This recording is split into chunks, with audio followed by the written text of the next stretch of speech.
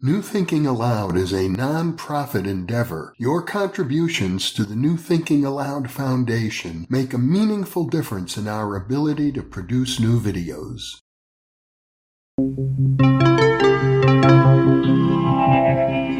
Thinking Aloud.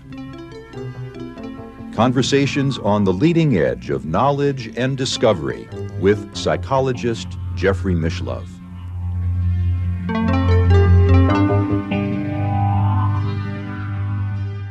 Hello and welcome. I'm Jeffrey Mishlove. Today we'll be exploring how to capture UFOs on video. My guest is Dr. Courtney Brown, who is a professor at Emory University specializing in nonlinear mathematics and their application in fields of sociology and political science.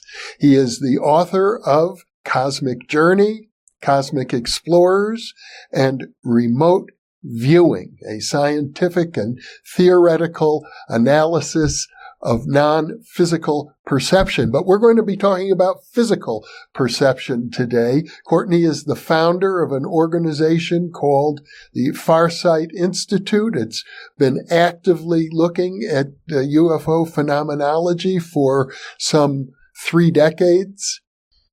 Let's begin, Courtney. Well, welcome. Thank you. It's great being here. And once again, thank you for making the journey to Albuquerque. I love being here. Let's begin with the story of how this technology was, I would have to say, gifted to you.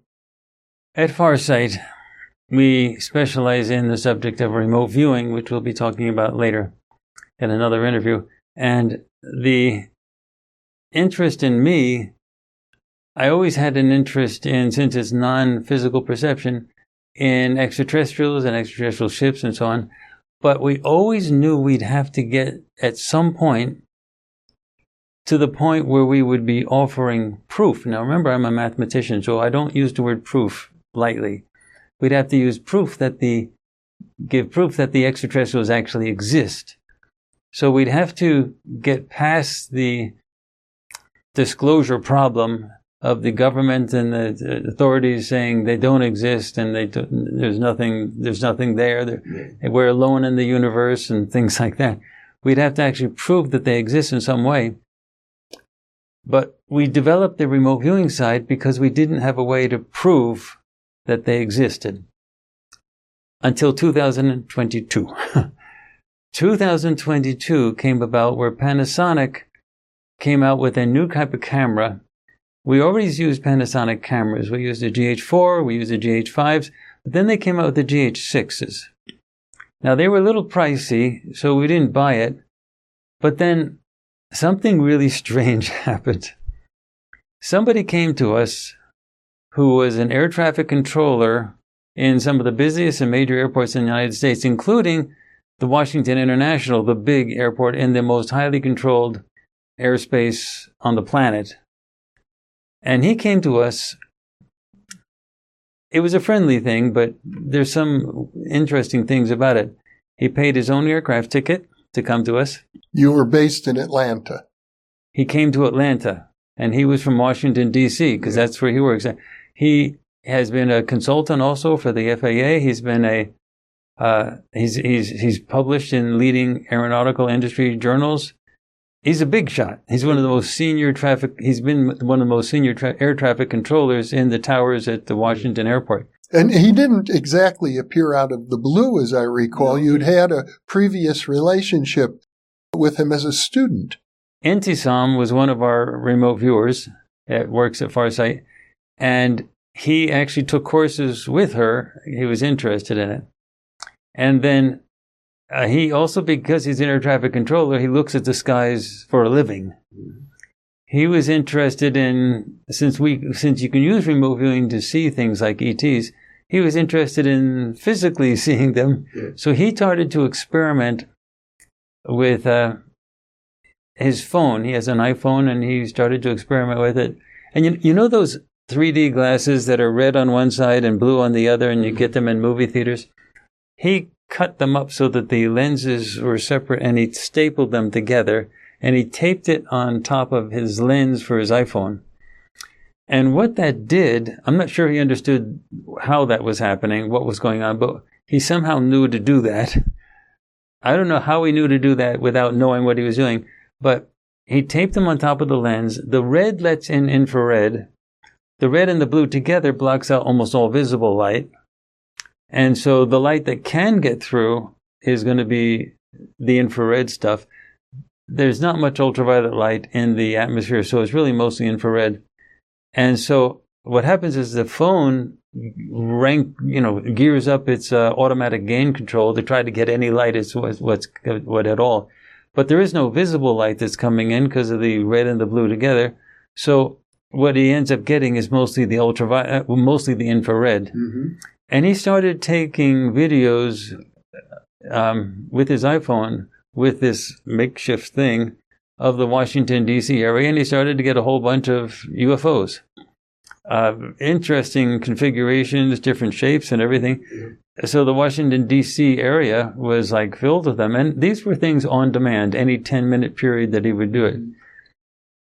Now, he then came to us. He offered to come to us. And he came to us with everything, a complete package. He came to us with Excel spreadsheets, which had aeronautical data, all types of everything, the analysis of it, how you analyze distance, speed, size, everything. And then he came to us with recommendations for things he didn't even have. He said, what you need is a GH6 camera. He didn't even have one, but he knew we needed a GH6. And he knew that we needed to send it to a specific company called lifepixel.com, to have it converted. Now, there are other places that do conversion. What they do is they take the sensor, and the sensor of all cameras has a glass filter on top of it that blocks out infrared and ultraviolet because you don't want that in your images. However, that glass filter on top of the sensor has to be removed. Now, some other companies that remove that put a replacement glass filter that's supposed to be optically neutral, but we didn't want anything. We wanted the original filter to be taken off and then have the sensor being naked completely. And LifePixel does that. So he knew the company we needed to send it to, and he knew the extra filters. Once you take the filter off of the sensor, you have to put another filter on top of the lens. He knew all about that. He didn't have any of that, but he knew all about that. And to tune into the bandwidth that you want in the electromagnetic spectrum to get the exact infrared spectrum part that you want.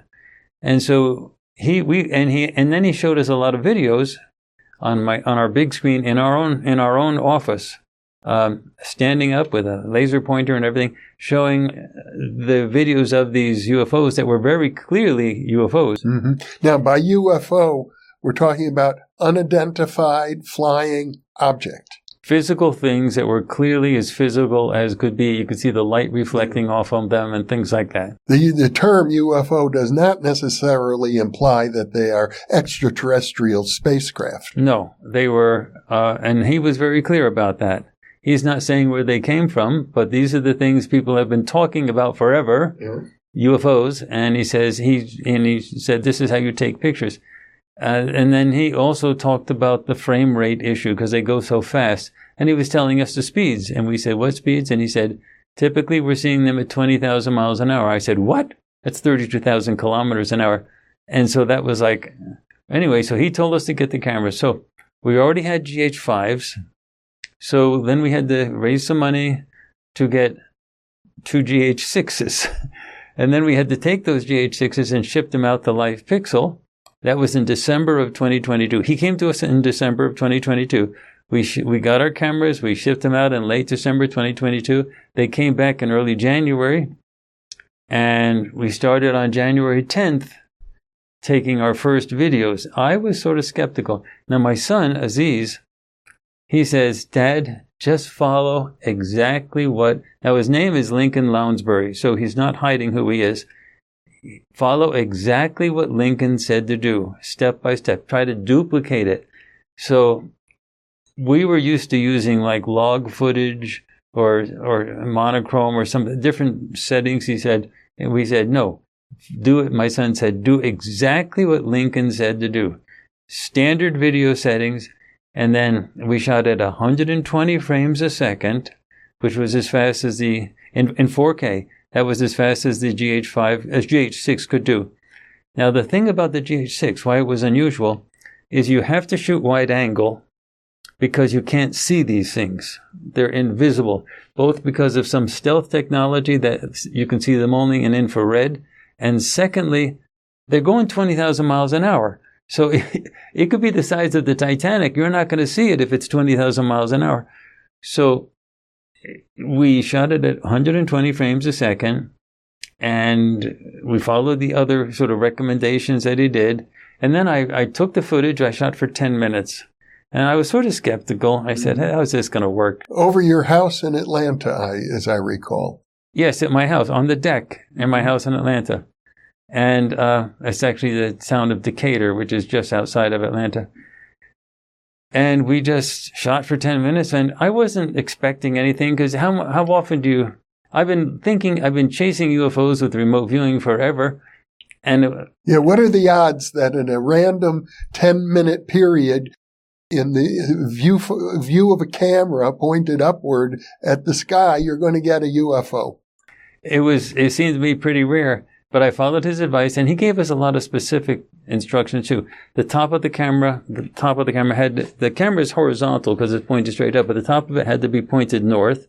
And I had to run some other software like Flight Radar 24 in order to be able to capture all other aircraft that were in the sky. And that turned out to be important because there were some other aircraft, and he had to be able, and that was enabling him to exactly triangulate the exact moment and the space and the altitude of the UFO, because he knew the altitude of the aircraft. So we did it, not expecting much. At least I wasn't expecting much. I think Aziz was a little bit more hopeful. And I put it into the software. We used Adobe Premiere. I slowed it way down because it was 120 frames a second. So I slowed it way down so I could watch it frame by frame going through. And my eyes popped out. It was like, this is one of those experiences you have only once or twice in your whole life. You do something first time out, and like, it's right in front of you.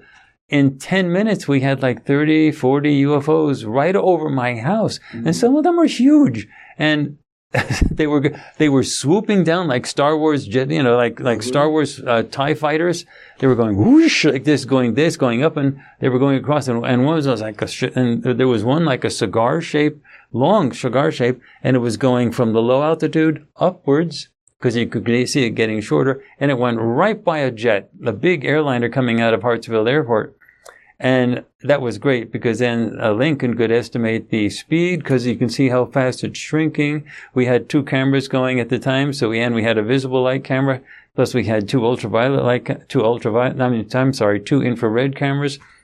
And so he was able to get all types of triangulation to be able to see how fast it was going up. And it went right by the jet, right by the airliner. And it was cigar shape. It was solid. And it was like, what? And it was our first time to turn the cameras on. And it was like one of those double take moments where you go, what? What just happened? And then we went out again later on in January, like a week later, and the same thing happened. Then we went out again, and the same thing happened. And I said, how many UFOs are there up there? Well, Courtney, we've already completed an interview. And in fact, I can link to it. The first interview we did while you were here with me in Albuquerque, talking about your life story. Yeah. And one of the things about your life story is that ever since childhood, you seem to have had some kind of a connection with alien beings. Yeah. And so the fact that they showed up around your house just as you're using this camera for the first time might be a result of that, your personal connection.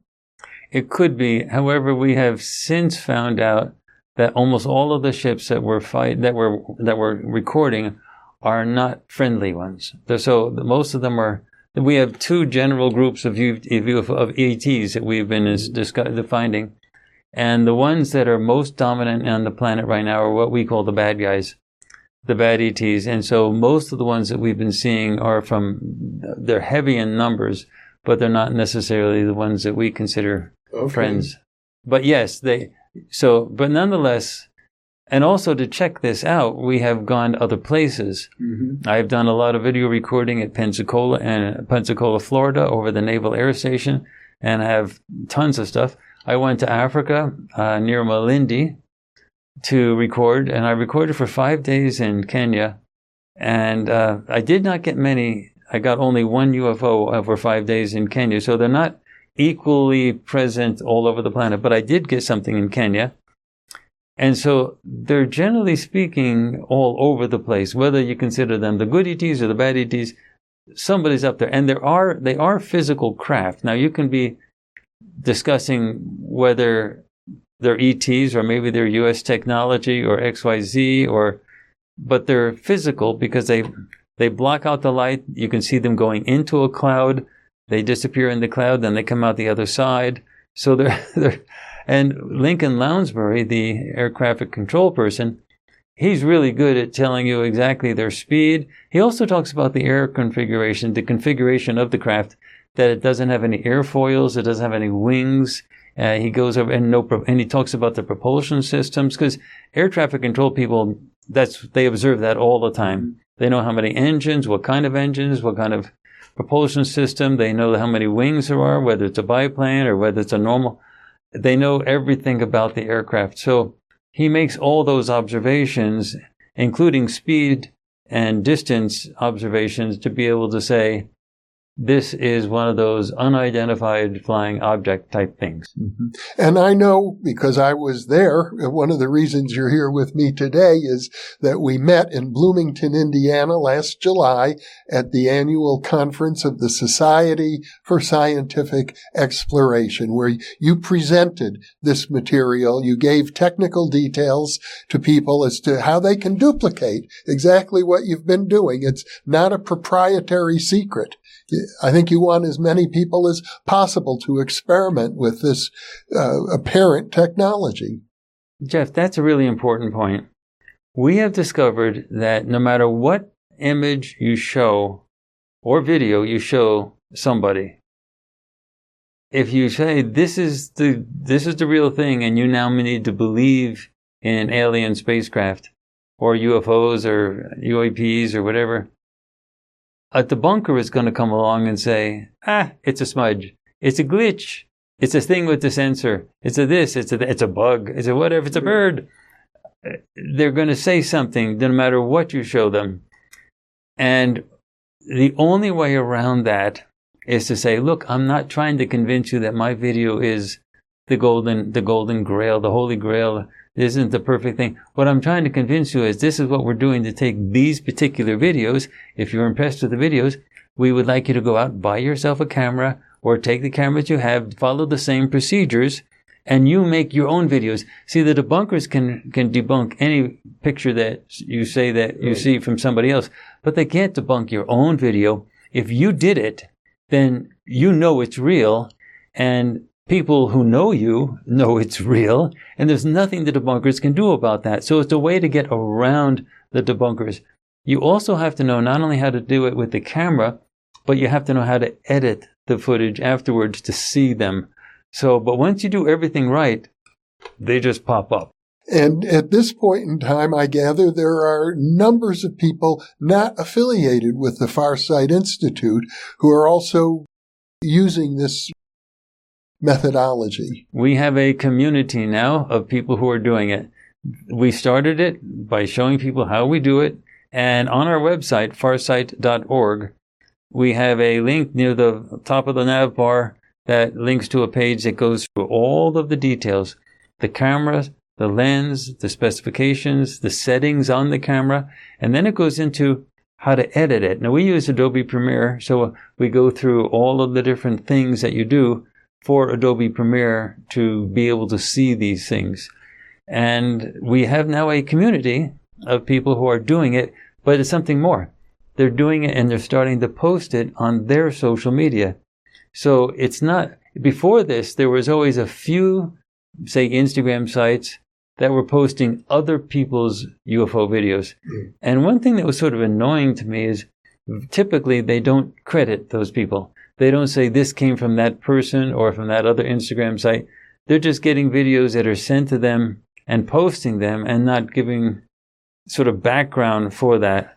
And I didn't like that. So what is really good when we show people how to do it and then they do it, then they're getting credit for their particular thing. There's also a community of people who are following what Lincoln Lounsbury did, because he ended up participating in one of our shows that we have at farsightprime.com, which is called Identified Flying Objects, where he actually talks with Intisam about the actual specifications, the actual numbers. He tells the speeds. He's a very senior air traffic control expert, so he goes through the speeds, the distance, all the configuration aspects of the craft, and the likelihood that it is like a natural thing, like a bug or a bird, which is 0, versus an artificial craft, which is 100%. And he goes through, the reasoning for why that. Mm-hmm. So people can always say, it's a bug or a bird, or it's a bug that's too close to the camera, so it looks like it's going fast. He gives the reasons for why that cannot be, as an expert in air traffic control. We also are experts in the use of cameras, so we know it's not bugs. First of all, we know it's not bugs for 2 reasons. If the bug is close, it's out of focus. And these cameras are focused on infinity. In addition, they're focused on infinity with specific reference to the nanometer band of the infrared that we're using. So we have to you can't focus it according to the dial on the lens. You have to focus it manually to get the exact focus for infinity, for infrared, for that particular nanometer band. And if a bug is close, it's simply going to be out of focus. If it's sort of far away, you have to zoom in post to see it, and then you can tell because it has wings. We have discovered, this is the thing I always like to tell people, that we have made a major discovery at Farsight. And, I'd say I'd like to have credit for it, put my name on it. The Nobel Prize is just around the corner. We have discovered that all bugs and birds that fly have wings. We discovered that. And we also discovered that when they fly, they flap their wings. Yes, we discovered it. And so what happens, of course, it's a stupid joke, but nonetheless, the point is when you zoom in, you see the wings, and you see some type of oscillation on the side. If it's out of focus, you still see the oscillation. If it's in focus, you actually see the veins in the wings for the bugs. It's really sort of spooky, but when you see, and if you play it really slow motion, it looks like a National Geographic type of special on public television where they're going like this, and but you see the wings. Yeah. UFOs, they're a craft. You see them going in and out of clouds. Whatever the configuration is, they don't have wings. Nothing flaps on the sides. Now, I should let our viewers know who might be interested in duplicating what you've done here, because it potentially is a huge breakthrough, that the links to the technical details can be found in the description of this video. Yeah, in fact, for those people who are especially skeptical and don't even want to take the time to go to our website, farsight.org, to read the full specs and the procedures, they can just go to Instagram, because I started to post a lot of these UFO videos on my personal Instagram page, and that's simple. Courtney Brown Farsight, all one word, Courtney Brown Farsight on Instagram. And there's a whole bunch of them. Yeah. Ones that I've taken in my house, outside of my house, ones that I've taken on Pensacola, ones that I've taken in Kenya. And you have all types of configurations, the orb types, plus you have the cigar-shaped ones passing the jets. Plus we have one situation where we had sort of cloaking energy surrounding a really huge ship. And you actually see that rippling through the atmosphere. And so we have a ton of them, and I put them on Instagram because unlike YouTube Shorts, you really have to be and YouTube Shorts are better if you're sitting at a computer. But Instagram videos are great if you have your phone. And so everyone just has their phone, so they just whip out their phone, go to Courtney Brown Farsight, and they see them. And that gives you sort of a visceral idea of the types of things we're talking about. Well, we should let our viewers know that just last night when you arrived in Albuquerque here, we took your camera out into my back porch, pointed it up at the sky, got all the settings as specified, and let the camera run for 20 minutes.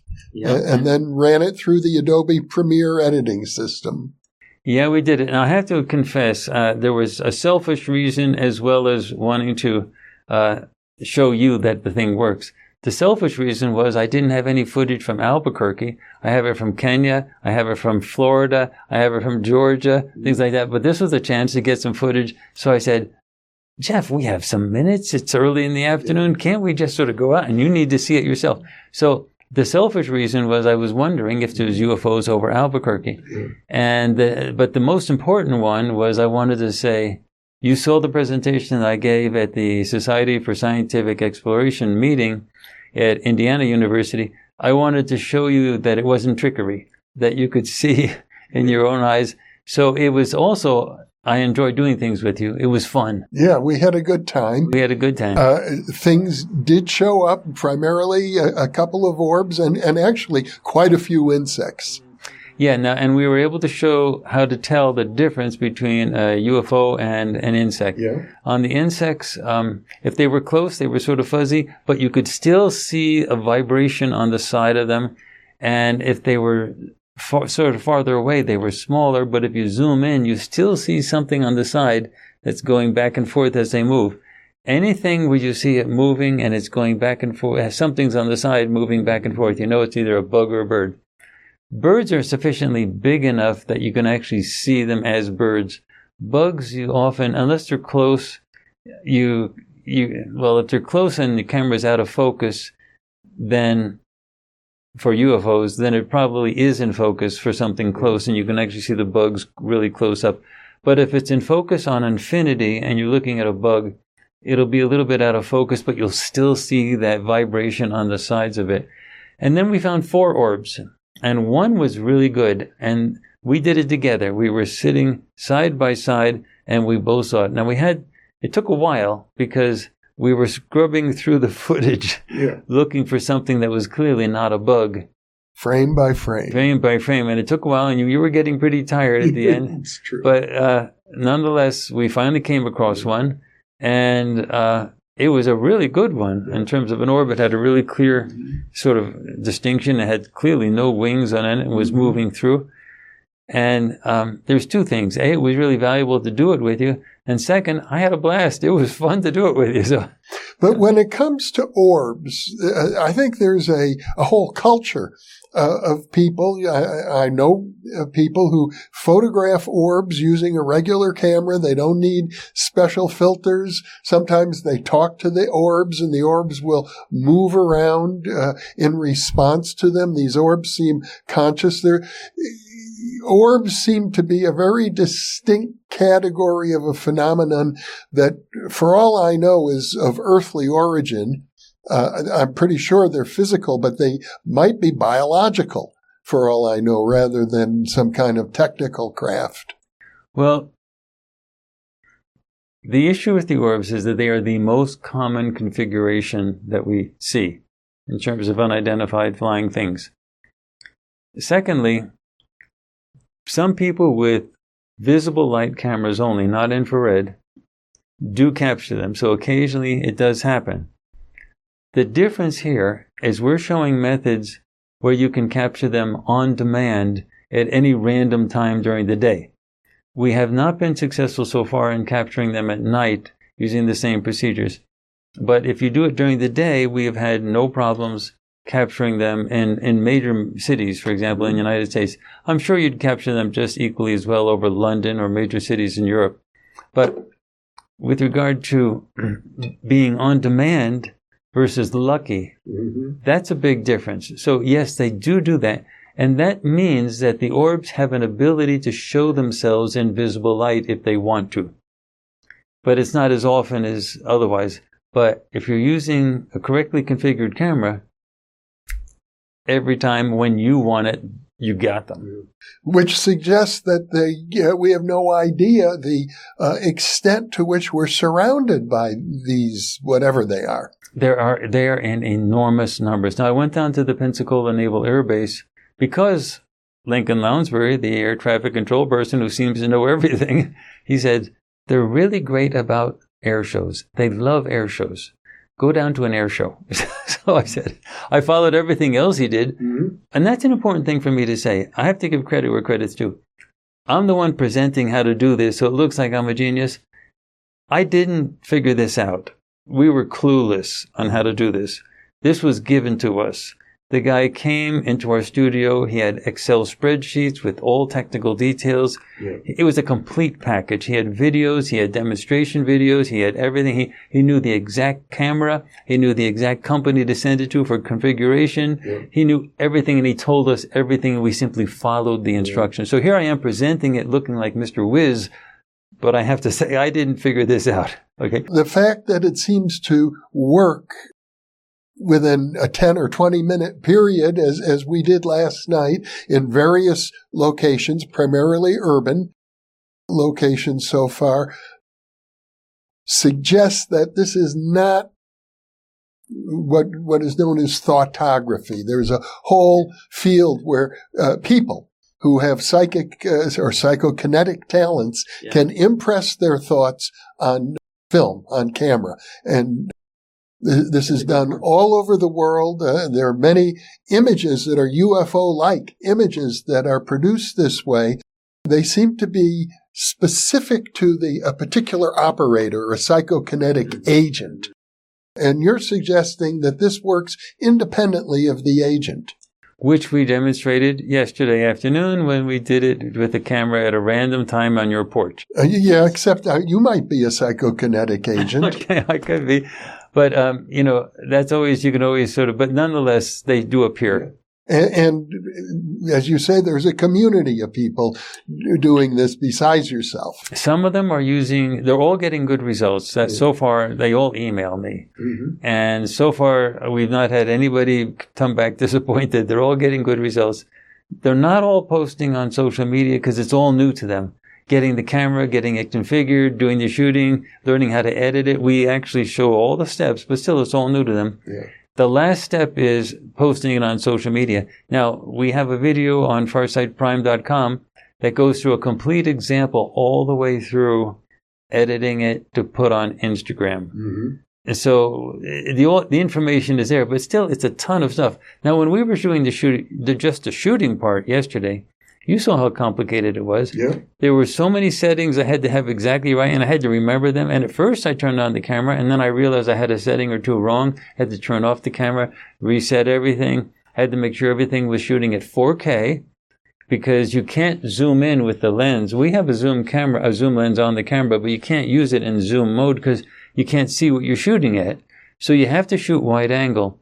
So it has to be in 4K, because when you zoom in, you have to zoom in post using, say, Adobe Premiere or some other editing program.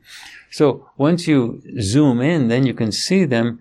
But like shooting in 4K, 120 frames a second, that's 120 snapshots.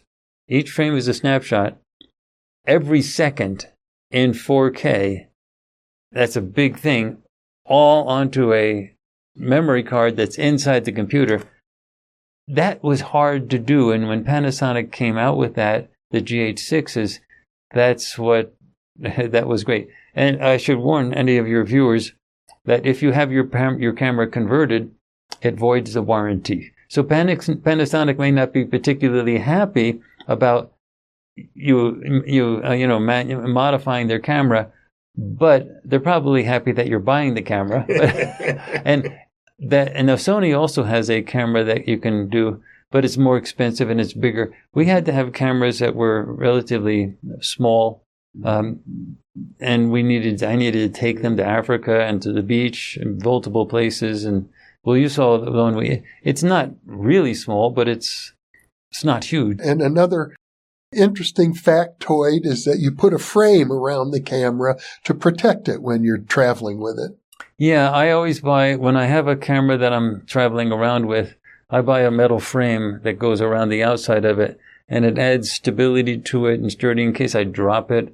And also, if you're screwing it onto the tripod directly into the camera, you're putting torsion on the actual body of the camera. This way, if the frame is there sort of holding the camera, it's it's a bit more sturdy.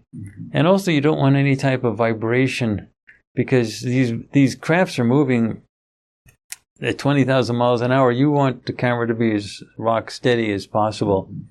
And so, we did put, now the frames are not expensive, but they are an additional component that sort of gives it some solidity. In our previous interview, you talked about some of the remote viewing work you do and some of the personal experiences that you've had that appear to be direct communication with alien intelligences, non-human intelligences. Yeah. And I think it's fair to say that your belief is that these craft, we'll call them craft, that you're creating videos of, are related in some fashion to the experiences that you're having in remote viewing and in other states of consciousness. They are directly encouraging us to do this. You see, we were doing all the remote viewing side, but we didn't yet prove that the extraterrestrials or the craft actually exist. Yeah. So people could ignore all of the remote viewing stuff because they say, yeah, but if aliens don't even exist, if the government isn't even saying that they're there, then why should we even think you're just imagining everything? So we had to prove that the aliens exist, that the UFOs were real. Mm-hmm. And we couldn't rely on the military stuff because the crap that's coming out of the military, that they're releasing these fuzzy, grainy, tic-tac video stuff that looks like you can hardly figure out what it is. That wasn't enough. We had to have good video that's not foggy, fuzzy, grainy, that we shot with our own cameras, and we had to be able to show other people how to do it. So, like the famous Tic Tac video, that's been shown so many times as the example of a UFO that was released by the military a couple of years ago. It's like I've seen people on camera in major TV shows just saying things like, "It's probably a glitch." Well, you've got the testimony of the pilots. You've got independent radar testimony, sometimes multiple pilots as well. And congressional hearings. So it's as if the tide has turned with regard to the public acknowledgement of these things. But you see, the military itself is acknowledging that even the Tic Tac video is real. Yeah. They are acknowledging exactly what you said, that the pilots said they actually saw it, that it was seen not just on one radar, but multiple radars, plus, other scopes that they were using. And so they are acknowledging openly that they exist, that happens. But at the same time, when you see it on major mainstream media, you'll have some scientists, some physicists come out and say, could have been a glitch. But your research suggests that they exist by the hundreds over all the major cities, if not, and of course I believe most UFO reports collected by organizations such as MUFON are in rural areas. So there could be hundreds of thousands of them in the sky based on your research. Exactly. And so the way around the person who says it's probably a glitch is to say, well, go take your own videos or let other people take their own videos. Mm-hmm. I have seen scientists who I really respect who look at all my stuff and say, I still think it could be a bug. And I say, okay, there's many reasons why it can't be bugs. Bugs don't fly at 20,000 miles an hour. And we had the footage analyzed by one of the most senior air traffic control people on the planet Earth that works in the Washington airport. So, but if you still think it might be a bug, I'm not trying to convince you to believe my video. I'm just trying to convince you to go get a camera. You're an academic. You have a budget. Buy a camera. It only costs $200 to get it converted into a full spectrum. Do it, put it into your computer, run it through Adobe Premiere. You see, make them yourself. There's no question that the images will appear. And it's wonderful that you have the expertise of the air traffic controller. The expertise that I still would like to see would be somebody who really understands the sensor. I think it's called a CMOS sensor that are used in digital cameras these days. The properties of the sensors. Could there be some sort of a gremlin on the sensor itself? There's always things you can ask people to do, and there's always experts. Yeah. But one thing that's clear about the sensors can have a spot on them or something in the sensor that's not right. But they don't have a clear, solid object that's moving around the sensor and following and going. How do we know that? Sensors don't have movable objects in them. No, but electromagnetic currents can move around. That's a good reason to talk to the sensor expert. Yeah. You can do this with multiple cameras. Right. And they don't all have to be Panasonic GH5s. I believe they use a Sony sensor on it. And when multiple cameras are capturing the same image, that would be... Yes and no. If the multiple cameras, we often have 3 cameras. Mm-hmm. If the multiple cameras are converted into full spectrum and we're shooting with an infrared filter on top, yes, they'll capture it. If it's a visible light camera, if the third camera is a visible light camera, pointed at the exact same spot, but say 20 feet away or whatever, or even right next to it, nothing. We don't have any. Now, I know some people have examples with visible light cameras of seeing a UFO. We have never captured a UFO with visible light. So they're rare, but they do exist. They do exist, but because they're rare, we've never been lucky to get one. Yeah. But when we use the infrared, as you saw yesterday, they're not rare. We had 4 good ones in 20 minutes. Mm-hmm. And in the first 10 minutes, we had 1 good one. Yeah. And that was actually a really good one. And it was the orb. It was the orb configuration, and it was going like a bat out of hell. So you can tell because if you capture, one good thing is it's the same camera configuration. Wait till a jet flies overhead, like an aircraft from an airline, like a major airline. You'll see it actually go. And then what you do is you compare that speed to go from one side of the frame to the next to the speed that the UFO was traveling.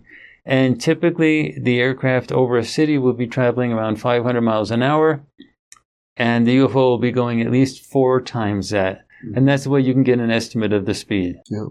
Well, Courtney Brown, what a pleasure to have this discussion. This could be a huge breakthrough, potentially, and I hope many people will take you up on your offer, acquire the equipment, and determine for themselves what's going on. One last thing I'd like to add to it. Mm-hmm. It's fun. Yeah. So if you want a hobby, hunting UFOs is a great one. And you get to go different places. And you have an excuse now for going to the beach or going camping or something because you can always try it. Mm-hmm. Well, Courtney, once again, thank you so much for being with me. It's my pleasure. And for those of you listening or watching, thank you for being with us. You are the reason that we are here.